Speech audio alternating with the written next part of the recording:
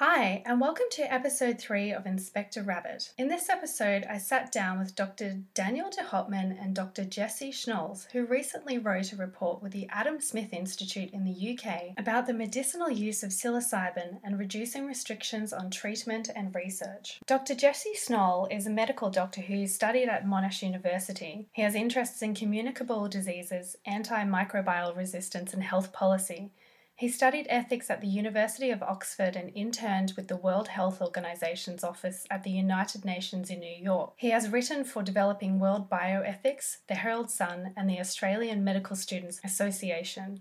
Dr. Daniel de Hopman graduated from Monash University with a Bachelor of Medicine and a Bachelor of Surgery. Also on his long list of achievements is a Bachelor of Medical Science from the University of Oxford, a Boston Consulting Group scholarship for his exceptional academic results, and experience as an expedition medic on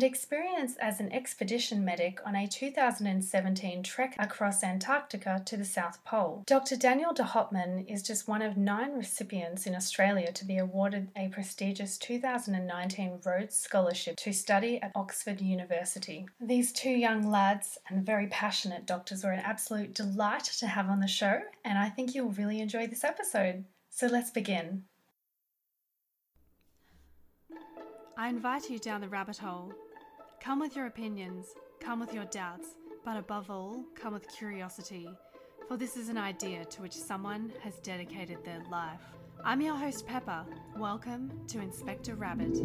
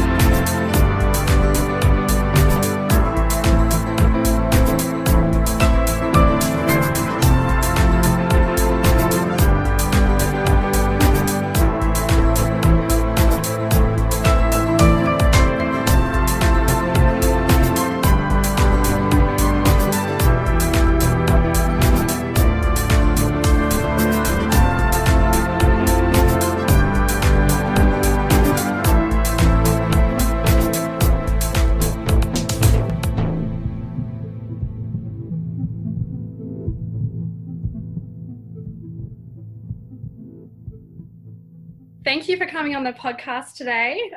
I'm sitting here with Daniel de Hopman and Jessie Schnall. Welcome to the podcast, and thank you for taking the time out of your day to come and have a chat with me. Thank you for having us. Yeah, great to be involved. Daniel and Jessie, can you tell me a little bit about your background? Daniel, you want to go first? Sure. Thanks, Jessie. So my name's Daniel, and I was born originally in South Africa, but came over to Australia when I was 8 years old and grew up in far north Queensland in Cairns, which is a beautiful place to grow up, although very hot. And then went as far as, I went quite a far away for university down to Melbourne, to Monash University for med school, where I met Jessie. And so I studied there for 5 years. And after the end of my second year, I took a year off to do bioethics and public policy over at Oxford as part of a research program that Monash holds and a relationship with Oxford.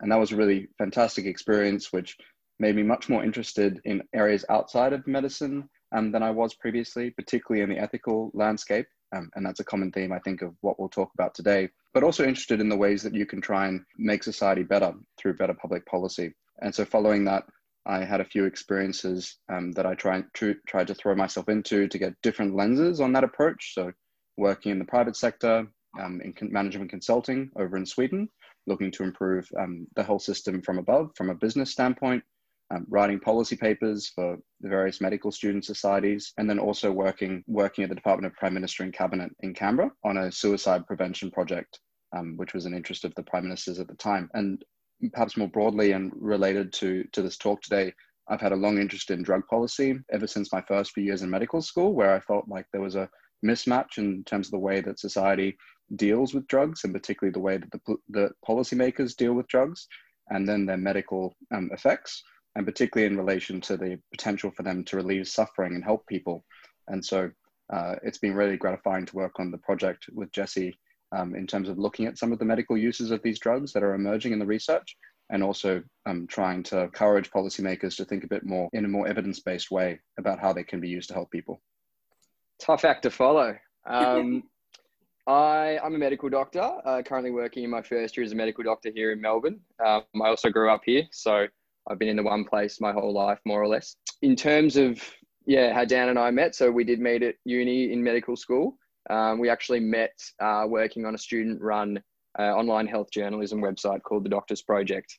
And that's sort of, I guess, where our interests kind of co-aligned in terms of both being very interested in public health. And so that's something that's really informed what I've done as a student and now, as a junior doctor, also taking some time off to do some research overseas in a few different areas, bioethics, at the moment, a lot of infectious diseases research, which is potentially the area that I hope to go into as a doctor, but also policy and obviously the psilocybin paper that we've just put out with the Adam Smith Institute.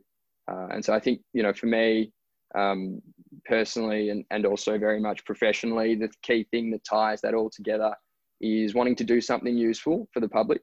And in medicine, you can do that at a very interpersonal level, one-on-one as a doctor, which is obviously critically important, but you can also do it at a public policy level in terms of public health. And then secondly, wanting to do that in a way that focuses on the evidence and things that work, and where can we make sort of really high yield decisions that can be easily impactful, because we're currently delaying what we could do based on poor evidence or poor reasoning. And so I think that ties in really nicely to the topic that we'll hopefully be talking a lot about today, which is very close to me because it seems like something we could do to really help a lot of people, and where we are starting to get some really good evidence. So I'm looking forward to talking about it. Great. Thank you for the introductions. So let's move now to the paper that you both recently put out. Can you tell me a bit about it? What's it all about? Jesse, do you want to lead in and I can jump in afterwards? Yeah, so the paper that we've put out, the medicinal use of psilocybin, is, to be specific, I guess a report rather than a research paper. And I guess research would, in my mind, entail original evidence, whereas what we've done is basically compiled a wide body of evidence on the growing potential use of psilocybin, which is the active ingredient in what it's traditionally known as magic mushrooms, as a treatment for a range of mental illnesses. And we'll talk a bit more about those illnesses, I guess, later on. Yep, go for it. Can you just tell me, for the listeners out there, how psilocybin acts in the body and why this might be effective for treatment of mental health issues? Absolutely. So we're starting to learn, we can talk a bit more about sort of the history of psilocybin research and what it does, but there've been a few studies put out by Imperial College London in the UK, which is one of sort of the leading centres for psilocybin research in this field, that looked at the way that psilocybin acts in the brain. And they used fMRI studies, which is basically an MRI scanner, which is a scanner you can use to look at parts of the body. And they monitor blood flow to different parts of the brain when people are under the influence of psilocybin. And there are a few different things that it appears to do. And I don't think we know exactly how it works, but we have some good ideas. The first is that it decreases connectivity in certain networks in the brain that are traditionally associated with depressive states and anxious states, one of which is called the default mode network. And that's sort of a part of your brain where a lot of people sort of store ego, and it's involved in rumination and thinking about yourself and obsessing over things going on in your life, and tends to be quite overacted in depressive and anxious states. And so psilocybin seems to reduce the brain activity in that area. So that's one way. And the second is that it appears to actually increase connection between other parts of the brain. And so the working theory, as I best understand it, definitely not an expert in this area, is that those two things sort of seem to free people from the ruminative, depressive states that characterize depression and anxiety, and allow them to be a bit more open. And that when you're going through psychotherapy, which is, where we're seeing psilocybin being applied in a controlled setting with a guide, with a therapist, that allows you to get out of those states a bit more easily and sort of change how you're thinking and feeling. So that's my best effort at explaining what is a fairly, complex thing, but that's what we seem to know so far based on the current research. That's great. So in your report, you've compiled all of this research, is that right? Yeah, so essentially what the report was a report we put out in the United Kingdom with a think tank called the Adam Smith Institute, and another group, the Conservative Drug Policy Reform Group, who's sort of leading the charge in the UK to try and change the status of psilocybin. And our central argument was that we believe that based on the evidence that exists, that the UK should reschedule psilocybin. So, drugs are put into lots of different schedules that determine their legal status and the criminality associated with their use. And we're talking specifically about medical use, that we thought psilocybin should be moved from Schedule 1, which is the most restrictive schedule, to Schedule 2. And that would better enable the researchers working in the UK to conduct more studies on this drug in a therapeutic context, and to get further towards the sort of late stage trials, like phase 3 trials, and evidence that we need to potentially get it approved as a treatment. And so what we did was we looked at sort of the history of psilocybin in mental health research, the ways that it acts, the potential benefits and potential cons, the current studies and trials that are going on, and then why the scheduling of psilocybin, the drug scheduling status, is critical to enabling research and potentially treatment, and then what pathways there might be in the UK to change that scheduling status. And then our report, we co-authored that with several other people, including Dr. James Rucker, who's one of the leading psychiatrists in the UK conducting trials in this area.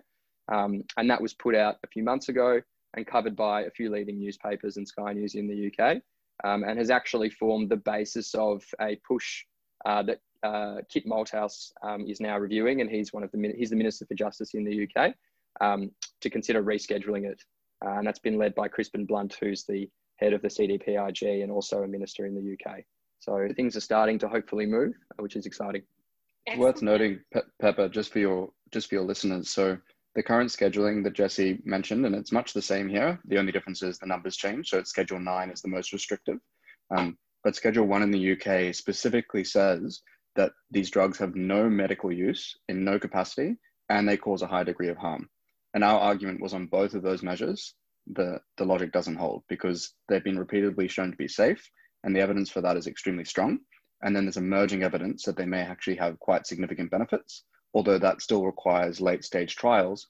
And what we're trying to do with the rescheduling is to recognize that emerging evidence and then make it easier for more researchers to conduct those trials in a more economically sustainable way. Because when you have a high level of scheduling, Schedule 1, it's extremely expensive to do the trials.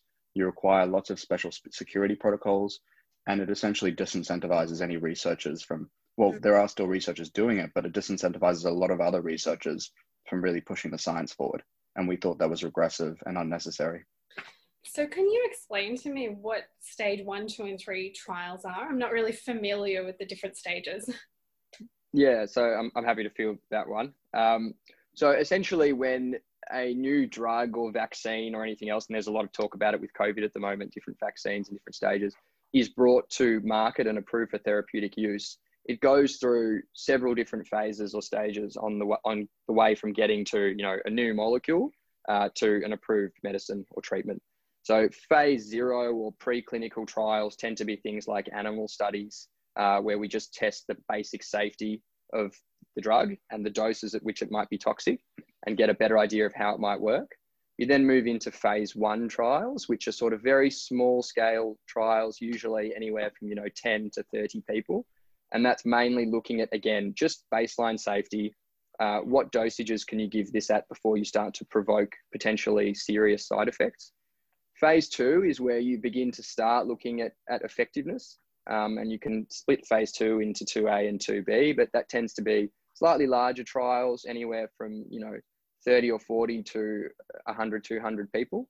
And again, trying to determine now what dose would this be most appropriate at. So testing different dosages of the potential treatment, and then starting to look at early data on, is it effective? Do we actually see a benefit from this medication?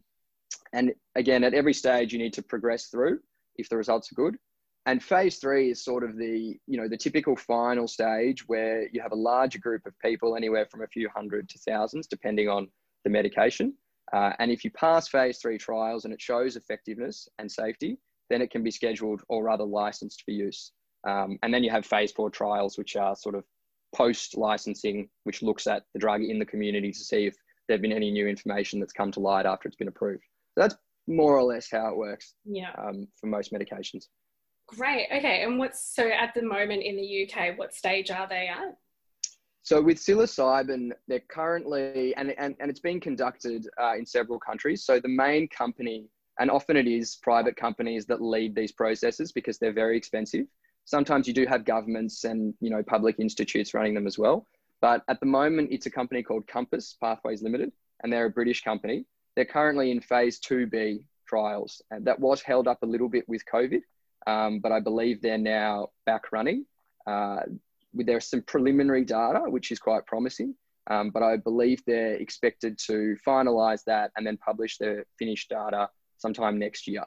And they're also now currently in the process of raising funding. I think they've raised about $80 million US dollars at the moment for phase 3 studies, which gives you an idea of sort of the scale and the cost of running these things, and why you do need significant investment and backing to get them off the ground.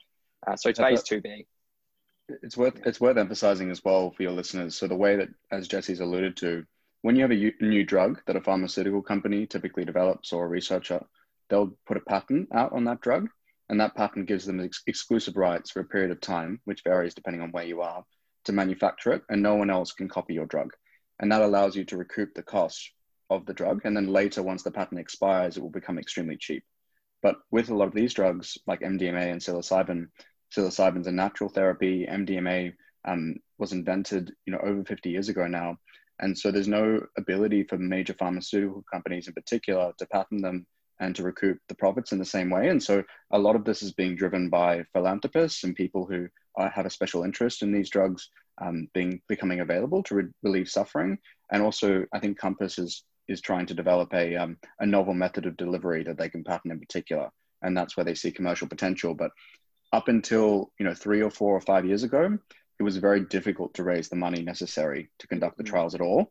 And it's only been as the initial studies came out, and that's due to the, just very bluntly, the heroic work and perseverance of a number of scientists, like James Rucker, who was on our paper, to push the science forward and provide a pathway and confidence for investors and philanthropists to put their money forward to make it happen. So I think that's worth noting. Jesse and I, through this process, we've been very fortunate to speak with people like James Rucker, and he's been working on this for decades now.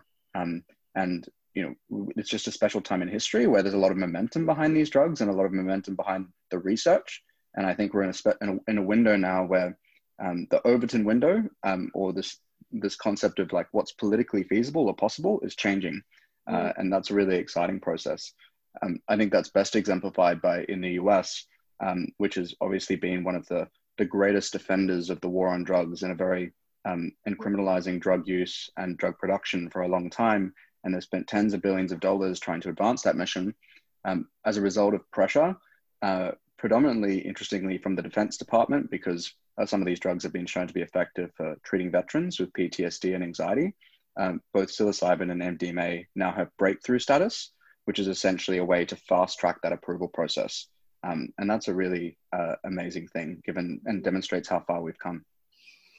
Absolutely. And you're right saying that the US has been leading the war on drugs. And I want to have a chat about the history of psilocybin, because the time now, it's such an interesting time politically and just in the world with COVID. And I've noticed that there's been a resurgence in the popularity of these drugs being pushed forward for medicinal use in the last sort of 5 to 7 years.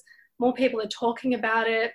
And just from my personal perspective, what I've seen is that a lot of people, perhaps the older generation, there's still a lot of stigma around the use of psilocybin. It's still linked to hippies and that kind of culture. And when it kind of got pushed out in the 60s with the war on drugs with Reagan, and now there's so many people talking about it, and doctors like yourselves pushing to do research and have these drugs rescheduled. So let's have a chat about the history of it and how and why all of this is changing now.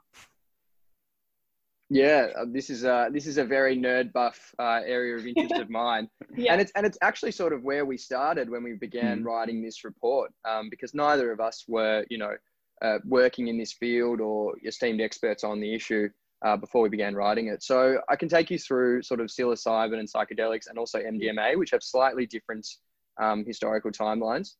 So essentially psilocybin, again, the active ingredient in magic mushrooms or psychedelic mushrooms, that was used for thousands of years. I think mostly by Native American groups in North and South America. It was first synthesized, so the actual chemical from the mushroom, by Sandoz, by a pharmacist or a scientist called Albert Hofmann, who's very famous in the world of psychedelic drugs. He's also the person who first synthesized LSD. And that was in the 1950s. And so following that, LSD being synthesized in the 1930s, you then had those drugs, which were not yet illegal and not yet scheduled because they were novel, move into both public use and culture in sort of the 60s and that wave that we know them from, and also into a lot of research studies that began in the field of mental health in the 60s and 50s. And that was at a stage where they weren't yet really legislated for.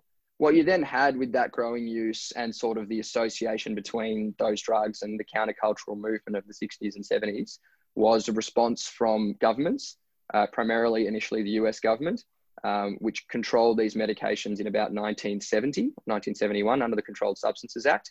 And that's when they became both illegal and significantly harder to conduct research with.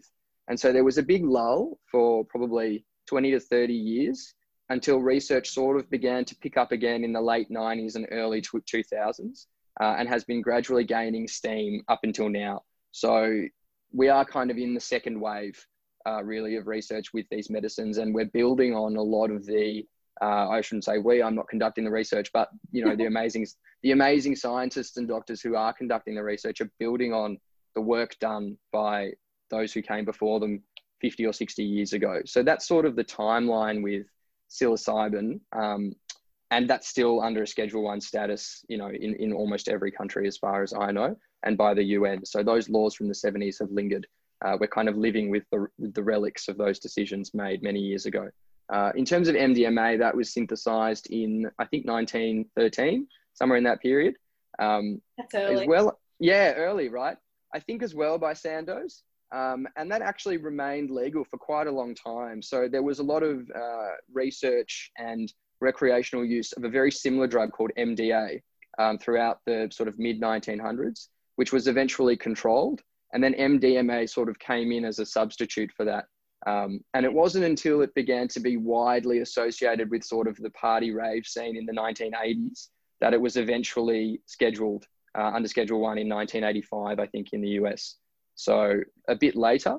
And then again, the same thing, a lull in sort of research, which is now resurged. And so that's how we got to where we are now, I guess. Okay. Sorry, Pepper. Just to provide a bit of color as well to what Jesse said.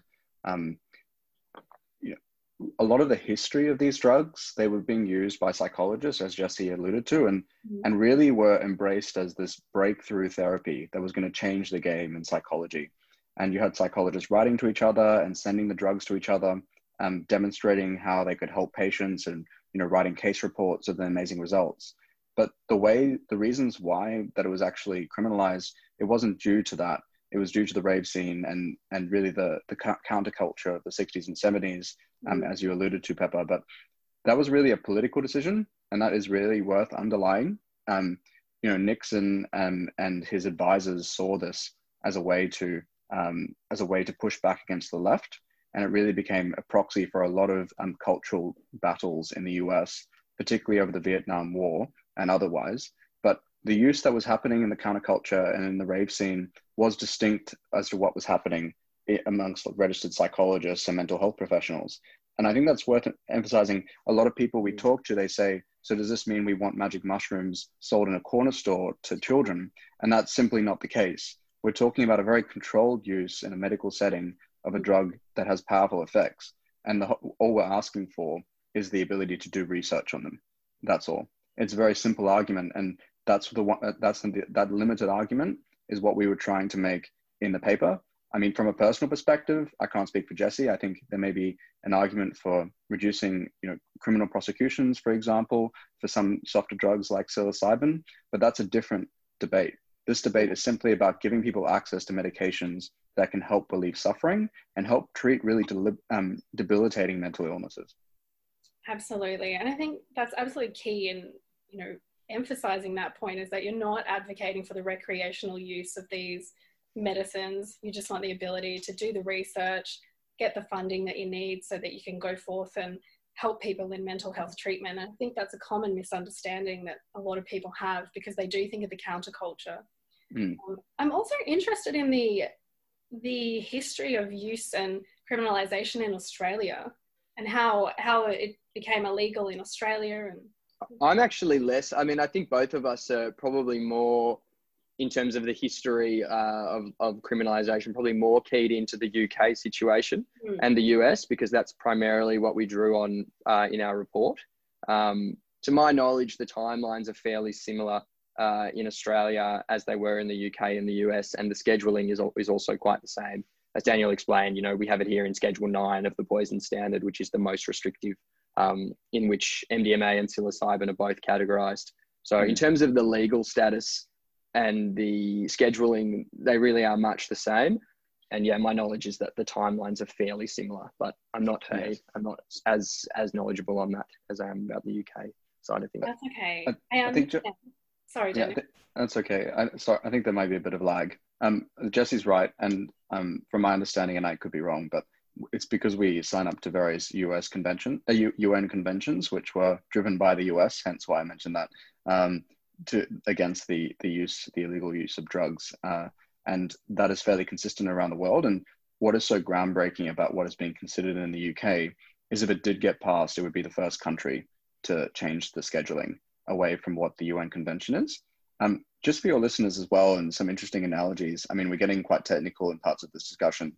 So in Australia, to frame it in the Australian context, psilocybin and MDMA are Schedule 9. So no medical use, lots of harm. Cocaine is Schedule 8. And that means that cocaine is less restricted than these drugs. And the reason for that is because it's used in some forms of ENT surgery, so in the ear, nose, and throat, because it's quite good at controlling blood flow in those areas. But obviously cocaine has enormous social harms, right? As well as causing huge amounts of addiction, neither of which could be reasonably asserted to the same extent to MDMA and psilocybin. So I think that analogy is a good way to demonstrate the inconsistency in the current scheduling and regulation in Australia.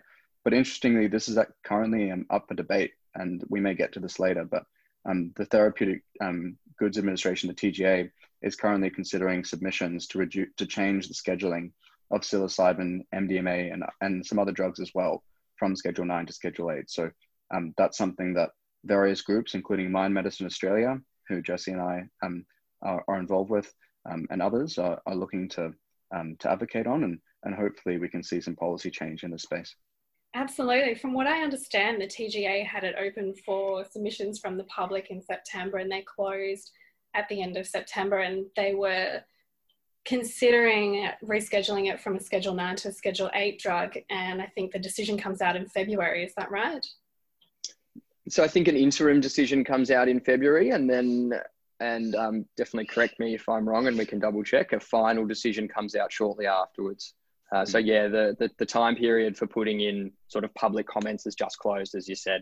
And yeah, as Daniel mentioned, Mind Medicine Australia have been really leading the charge here in terms of rescheduling. So that's been an amazing effort by them to even get this matter to be considered and discussed. And I think a really good sign of the times of how things are changing, something that probably wouldn't have been feasible even 5 years ago. Absolutely. And Mind Medicine Australia seems to be leading the charge here, and they've done some excellent work. And I'm actually interviewing Tanya next week. Oh, great. I don't want to take away too much from her talk, but for those who haven't heard of Mind Medicine Australia, are either of you just able to give me a quick overview of what they're doing for advocating for the medicinal use of psilocybin and MDMA in Australia? Yeah, so Dan, do you want to take that, or? Yeah, sure. I can talk broadly, and I won't take too much away from Tanya, but broadly, Mind Medicine Australia is a nonprofit that works to promote evidence-based research, discussion, and policymaking around the use of specific drugs that are illegal, like psilocybin and MDMA, to try and provide greater access to patients who need them. And that obviously takes multiple ways of advocacy. So that might be public education, and they frequently hold events and films during normal times that aren't COVID, where they promote knowledge dispersion of some of the ideas we're talking about today. talking with policymakers and trying to educate them on the latest research, mobilizing members of the medical community, both within Australia and overseas, to build that public support once again, and then also more specific policy advocacy like this regulatory change. And, as Jesse said, this is a really unique period in time. And I think for a lot of groups, including Mind Medicine Australia, who've been fighting for these changes for so long, just the fact that the TGA is considering it is a significant win. Because in that concept I talked about earlier, the Overton's window, I mean, if you talked about this issue 5 years ago, you would have been shunned as probably committed to a mental asylum almost, or perhaps disadvantaged in the workplace because people would be questioning whether you're completely with it. And now we're normalizing the discussion. And I think that's really important. And, even for Jesse and I, to be really frank, we both hope to have, successful careers. And we thought long and hard about how we position ourselves with this document, because we wanted to be clear in our principles and follow the evidence. But also this is an issue that has a lot of stigma surrounding it. But ultimately, when we thought about the outcome and the fact that if we can provide better access to these drugs for patients, huge numbers of people will benefit and huge amounts of suffering will be reduced. And ultimately, I'm sure Jesse would echo these sentiments, we think it's really important that this discussion is led by science and not by stigma.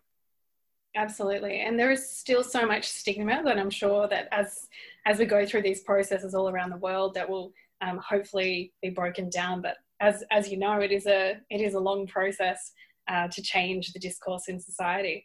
So perhaps to assist breaking down the stigma, why don't we have a chat about the pros and cons that you have published in your report, but also the pros and cons that both of you know as doctors and people who are well read into the research. Yeah, so we can speak to, I guess, what the most recent evidence we have is for both psilocybin and MDMA. And I guess I should probably say psilocybin-assisted psychotherapy and MDMA-assisted psychotherapy, because that's actually what's been studied. What does that mean, assisted psychotherapy? Yeah, it's the difference between saying, so for example, with current treatments for depression and anxiety, you might give someone what's called an SSRI, or more commonly known as an antidepressant. And they would take that every day as a tablet at home. They might also engage in therapy privately or with a therapist, but they don't have to. And so to produce evidence on that, you'd really be looking at just the effect of the medication. The difference with psilocybin and MDMA in the way that they're currently being studied in these trials is that they're given in conjunction with psychotherapy. So in a supported environment with a therapist there to guide you through that experience. And so they're more facilitating the work of the therapy rather than just producing a result pharmacologically on their own. So I think it is a really critical distinction, because part of what people might be hesitant about is, oh, you're just going to give people these, very fairly quite powerful medications and leave them to their own devices. And that's absolutely not the intention and not the way that they've been studied so far. Yeah, so that's one distinction. In terms of the evidence, so I think key to stress that we're yet to get the final results from phase 3 studies with both of these treatments. And those really are what we need to firmly say it works, this is how much it works, and these are the potential risks and side effects. But we do have some really good data from the earlier phase 2 studies. With psilocybin, we're talking about something like up to an 80% remission in severe depression or anxiety at up to 6 months, which is significant compared to what you would see with standard first-line therapies, which would be a fair bit lower than that. With MDMA, which is primarily used for PTSD, and I'm just talking about the major 2 indications of these 2 medications, we're looking at things like 2/3 of people with PTSD no longer meeting the criteria for that diagnosis. I believe it was about 6 months after treatment. And something like, 55% having remission earlier on compared to around 25% with the placebo. So it's fairly significant results. And it is worth mentioning that these drugs are being studied for use in quite a specific context. So psilocybin-assisted psychotherapy, for example, we're primarily looking at it now in terms of the nearest indication that we could see for treatment-resistant depression.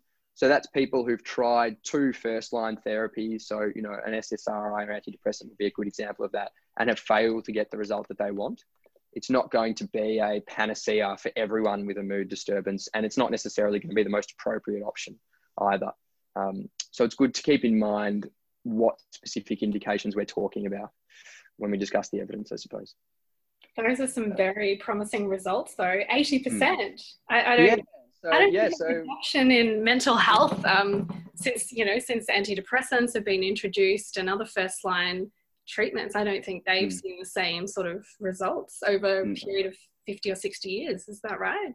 Yeah, it's compared to what we have, it's very impressive. And again, we should stress that, you know, they're not yet phase 3 studies, so they are still relatively preliminary results. But, you know, our central argument was that the results are clearly promising enough to warrant the phase 3 studies and the further research, and that the current scheduling, while those things can still happen, makes them far harder to conduct. And conversely, which is often even the more important question, the evidence on their harms and side effects, and we can talk about that too, is extremely promising. They have very, very favorable side effect profiles compared to a lot of other medications, and an extremely low rate of serious adverse events, which is, you know, often the first hurdle to get over when you're considering a new therapy. Absolutely. Well, let's talk about that. What are the side effects? What are the pros? What are the cons? Yeah. So Dan, you can jump in if you want, or I can field if you go for it. I've got a couple of other bits, but you go for it. No worries. So psilocybin first. So I guess the most important thing to look at is what are called serious adverse events. And that has a strict definition, but generally it involves things that would require hospitalization or emergency treatment, and a few other different criteria, which might not be relevant here. With psilocybin, to my knowledge, there were almost no or possibly no recorded serious adverse events in clinical trials up until very recently, where there's been 2, I think, reported serious adverse events in the current phase 2b trials being conducted by Compass. That's just based on media reports that I've read, not personal knowledge. One of those was a person who developed adjustment disorder, which is a diagnosis that can occur following a really difficult or traumatic experience. And the other, I believe, was a person who experienced suicidal thoughts. Both of those, I believe, were managed. But those are the first 2 recorded incidents in, you know, many different trials involving a lot of people. With MDMA, it's a similar story. In fact, arguably slightly better. I believe there are none, or possibly one, I would need to double check, recorded serious adverse events in over 1,000 people who've been studied in the past 10 to 15 years. So that's the first hurdle, is does anything really bad happen? And the evidence seems to be that the rates of that are extremely low, bordering on zero, which is fantastic. In terms of non-serious adverse reactions, so I guess you would divide them into go for it. What sort of dosage are you talking about here for these people in the clinical trials? Yeah, so with psilocybin, you're typically looking at 1 to 2 experiences or 1 to 2 sessions of therapy. And often they're spread out over a period of months. And it's the same with MDMA. And they are not pretty mild. They're tested at a range of different doses, but they're not extremely high doses. They're doses that would be considered sort of quite moderate to enable facilitation of the therapy. And so we do see a bit of a response with different dosages, but again, they're relatively, they're not significantly high amounts of those therapies. Are we talking in milligrams or grams? Yeah, we're typically talking in milligrams. We can have a look if you want. I don't remember them off the exact top of my head. No. But, for MDMA, we can certainly have a look. Yeah, for MDMA, it's about 100 milligrams or thereabouts, and it might be slightly lower for some patients and slightly higher for others. And I can't recall the exact amount for psilocybin. Okay. But if I could add a couple of points to what Jessie was saying, you know, we're talking a lot about statistics, but I think it's worth remembering the types of people that are being, you know, treated with these drugs. So in the case of PTSD, for example, the existing therapies help about 1/3 of people. 1/3 of people don't get any help essentially, and are just maintained on the current on the current symptoms they experience, and a third get worse from where they are. So, the current stats are not great for what we have, and the ability to achieve like majority remission amongst these patients is really spectacular. And if you think about patients with PTSD, one of the compelling cases that we talked about, particularly to a more conservative audience in the UK, but this is also an argument that's cutting through in the US, as I alluded to, is that of former service people. So people who've served in Afghanistan or Iraq, first responders like police, fire people, ambulance workers, who have really traumatic experiences that they've gone through, and they've done it for really society to try and give back to the community. And the argument that we put forward to policymakers is these people gave back and served the community, and so now we have a moral responsibility to help them. And the results are really spectacular. I mean, if I may just read out this quote from our paper. It was by a clinical trial participant. So this is a quote. There were times in the whole experience where I felt like I was being purged of self-doubt, guilt, and was being shown ways of handling all that was bringing me down.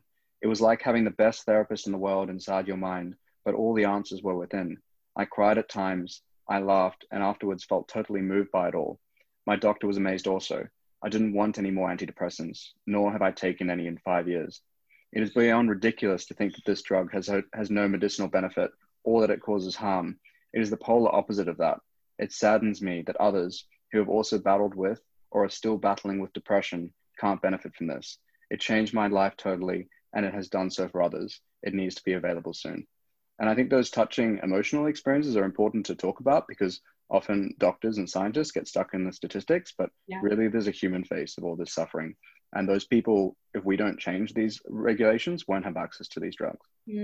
Absolutely. And it's really important to protect the mental health of those who are giving back and those in wider society. And I think you're right. We do have a moral responsibility to ensure that those who are on the front line are looked after.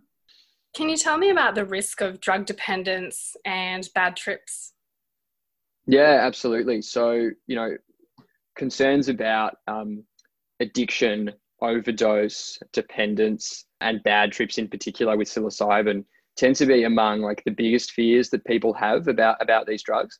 And a lot of that is because of, how few people have actually been exposed to them in their own lives. And also because of the stigma surrounding their use, both historically and still now. Part of that is, again, to do with their criminal status. So again, I'll separate them and speak to them individually. So psilocybin is actually one of the most remarkably physically safe drugs that exist. The risk of actual overdose, so taking too much of a drug that ends up killing you or resulting in you needing treatment from a physical perspective, is virtually nil, purely because the dosage of the drug that you would need to ingest for that to happen is so far in excess of what would be used in a trial or even what's used recreationally, that it's really just not a risk factor. In terms of things like addiction and abuse, we know from so many studies, both again of surveys of people who've used it recreationally and from clinical trials, that these really are not habit-forming drugs. People do not use psilocybin, whether in a trial or as a treatment or just recreationally, and then come back the next day and want to do it again and do more and more of it to the point where it takes over their lives. It's just not a feature of these drugs, which is fantastic. Likewise, the risk of diversion, and that means basically people getting these therapies or drugs in a research context and then taking them, into the street or into their personal lives, it's extremely low. All the evidence suggests that it is really uncommon. And obviously part of that is because they are not traditionally addictive and habit forming. And another part is because they're only administered in a really controlled setting. You don't go to your chemist and get a pack of 10 psilocybin pills and go home. You go to a session and a therapist administers it to you. So there's really not an opportunity for that to occur. And then in terms of MDMA, that's broadly true as well. So again, typically not very toxic. There was concern in the past about neurotoxicity, so damage to the brain resulting from MDMA use.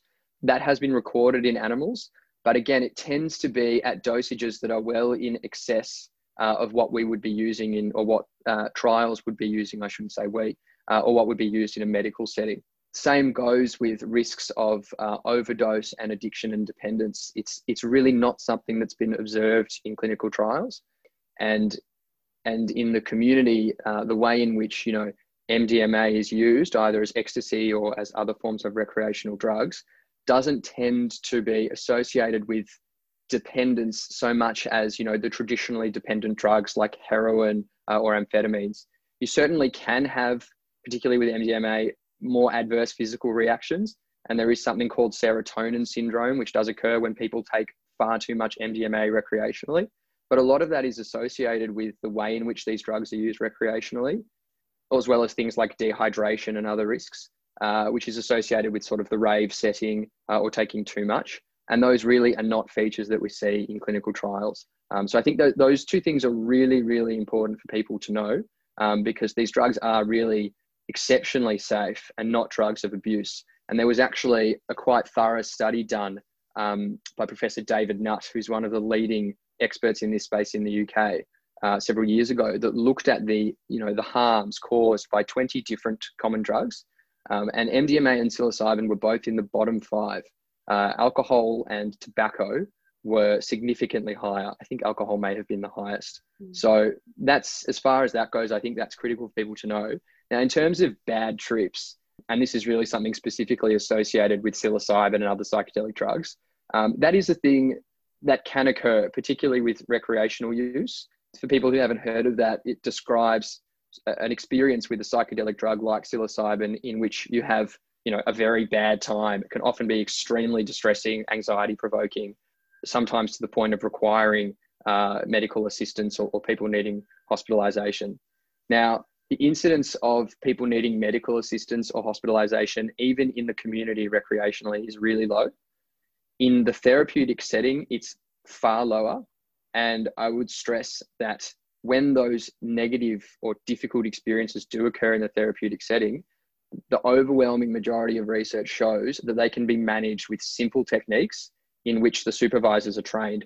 So things like just talking people down, comforting them, reorientating them in their environment. Very occasionally, anxiolytic drugs can be used, and that can be of assistance.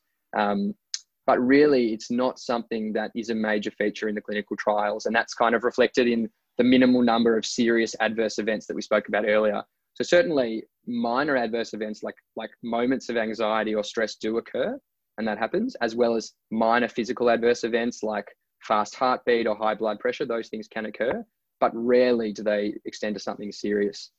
So I think that that's just a crucial factor for people to be aware of. And the last thing I would say about bad trips, which is not really relevant in the research context, and I wouldn't be translating this research over to the stuff that we've been discussing, is that, there have been surveys done, and there was one, I think, done with, about 2,000 people in the past, which was an online survey where psychedelic users in the community were asked to describe their most difficult experience on a psychedelic drug. And I think it was over 80% of them reported that they found the experience, while difficult, actually beneficial in the long run. They were happy that they'd had it. They found it useful. And so while a bad trip is a scary thing and you wouldn't want it to occur, particularly in this recreational setting, it can still be constructive for people. That's not something that really relates that much to the research studies that we're talking about, or to medical use, but I guess it is just something for people to be aware about. That's really good to know. And it's good that patients who will be using this in the trial, and hopefully when it's approved in various different countries, will have the assistance of a trained therapist to be able to guide their experience through any negativity that may surface that is separate to the trauma that they're attempting to deal with during that experience. Yeah, absolutely. And it is, we should say, a sort of condition and baked into the push that My Medicine Australia and others have made for these drugs to be rescheduled to Schedule 8 in Australia. It is a precondition of that they would only be administered in the therapeutic setting with the trained guide in a supported way with controlled, substances manufactured in accordance with good manufacturing practice guidelines.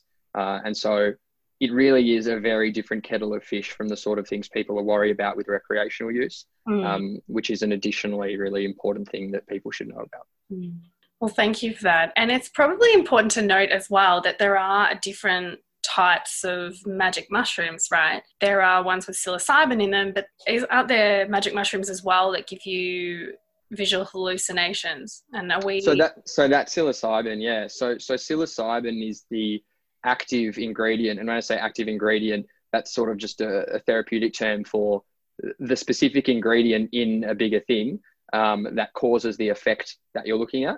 So in magic mushrooms or psychedelic mushrooms, the active ingredient is psilocybin. That's the chemical that gives you the psychedelic experience or the therapeutic experience. And that is responsible for the visual effects. It's responsible for all the other things that I spoke about in terms of the effects on the brain and the things that make it a useful therapeutic. And now those effects differ at different dosages and certainly tend to correlate with the dosages. But that is the active substance that gives you the effect of the drug. Those are just like the 5 biggest things that people worry about. And I think all I mentioned was side effects, which is kind of part of it, but I think it's worth explicitly stating. Yeah. And with MDMA, like, you can die from serotonin syndrome, but you need to take a lot. And it's typically only something that occurs in like rave settings where you're dehydrated and you also don't know what's in the drug that you're taking, as opposed to a therapeutic setting. When people do talk about, bad trips in the community or in recreational use, a huge part of that is dependent on what's traditionally called set and setting. So your mindset coming into the situation and the external setting that you're surrounded with. And what these mind-altering substances like psilocybin in particular, more so than MDMA, do is make you far more vulnerable to being influenced by those things.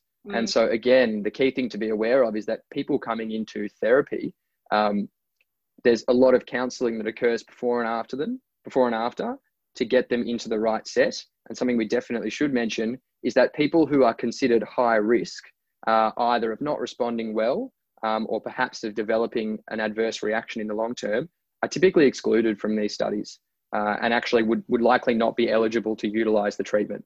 So there are a lot of mechanisms in place to limit those things and prevent them from occurring. And likewise with the setting, again, obviously there's a reason why these trials occur in kind of a cozy house-like room with trained advisors who have a rapport with the patient.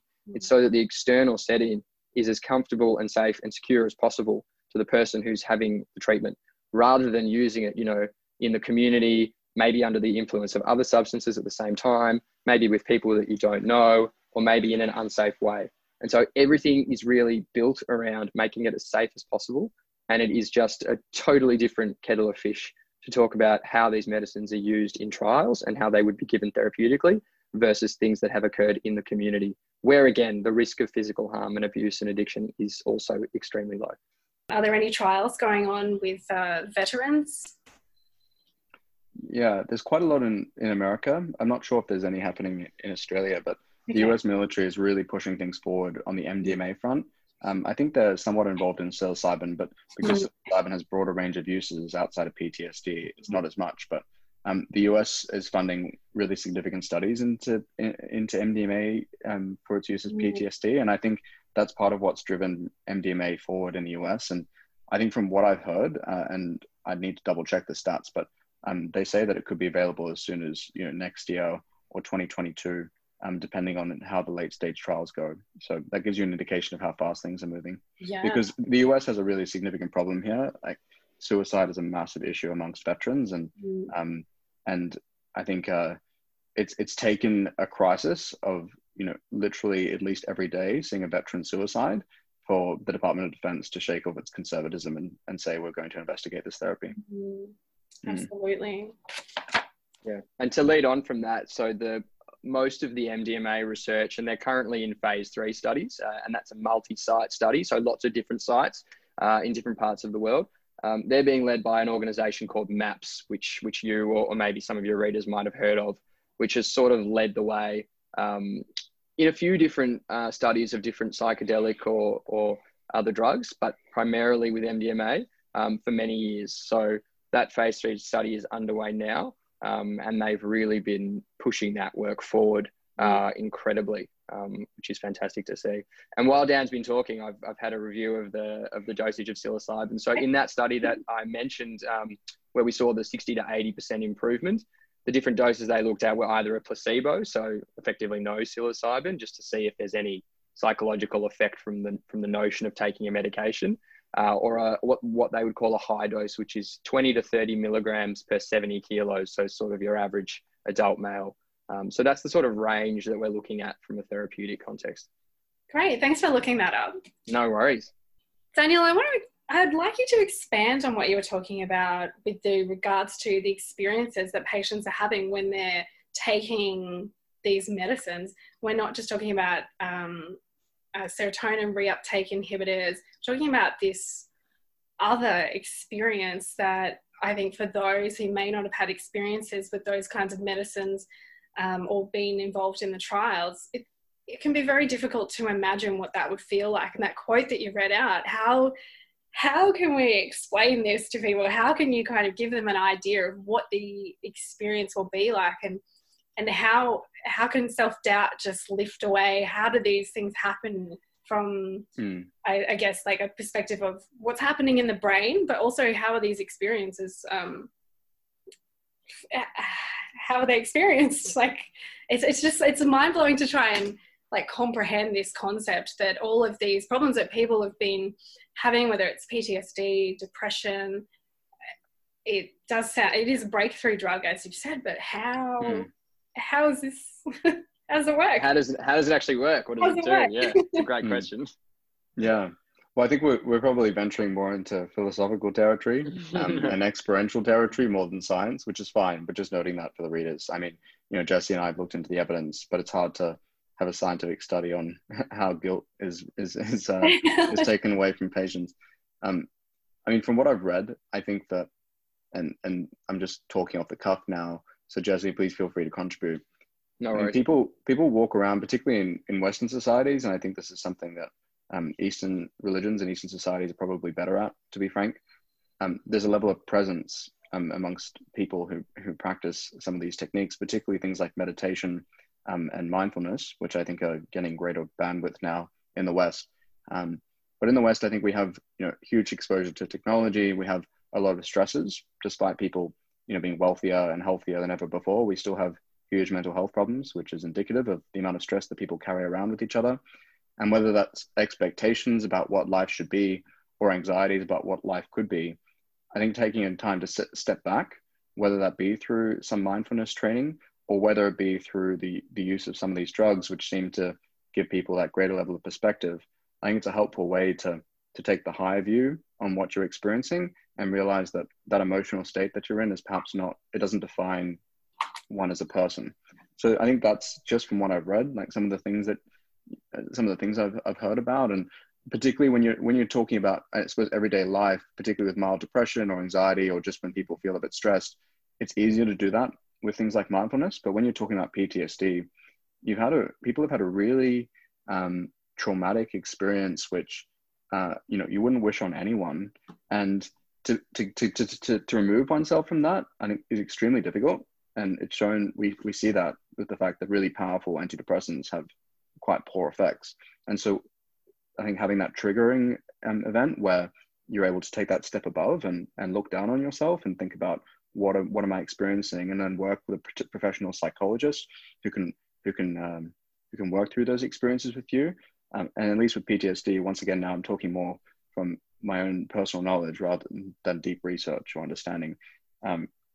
Psychologists often say that you can achieve, through one session with MDMA and a person with PTSD, you can achieve the same level of progress as you might over 5 or 6 years, because the level of emotional buy-in and relationship that you need with someone, and the trust to be able to access really traumatic experiences, it's very high.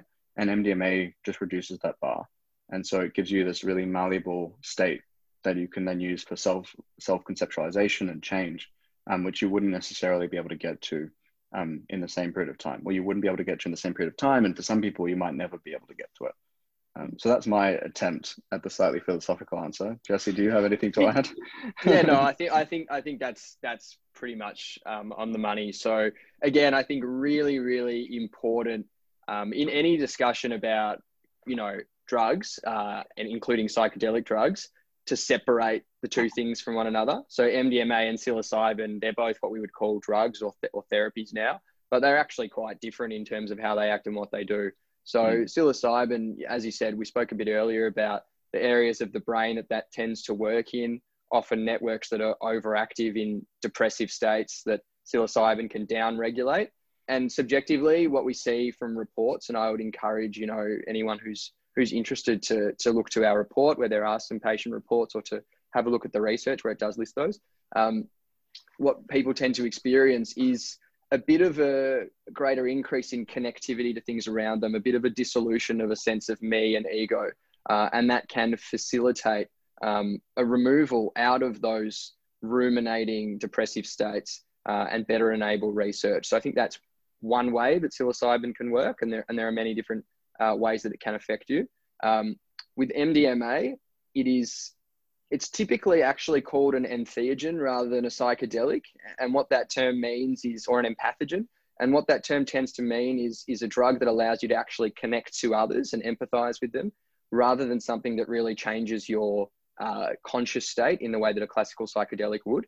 And so, as Dan was saying, which I think is exactly what we see in the evidence and in the studies and reports, what it does for people who've experienced trauma is that it makes their ability to revisit that traumatic experience, which is often, the worst thing they've ever been through, in a therapeutic context, a lot more achievable. So rather than a therapist trying to get you to go back to that so you can work through it and process it and talk about it, and that just being impossibly difficult and terrifying, MDMA puts you in a state of mind where you can actually explore it and discuss it and work through it.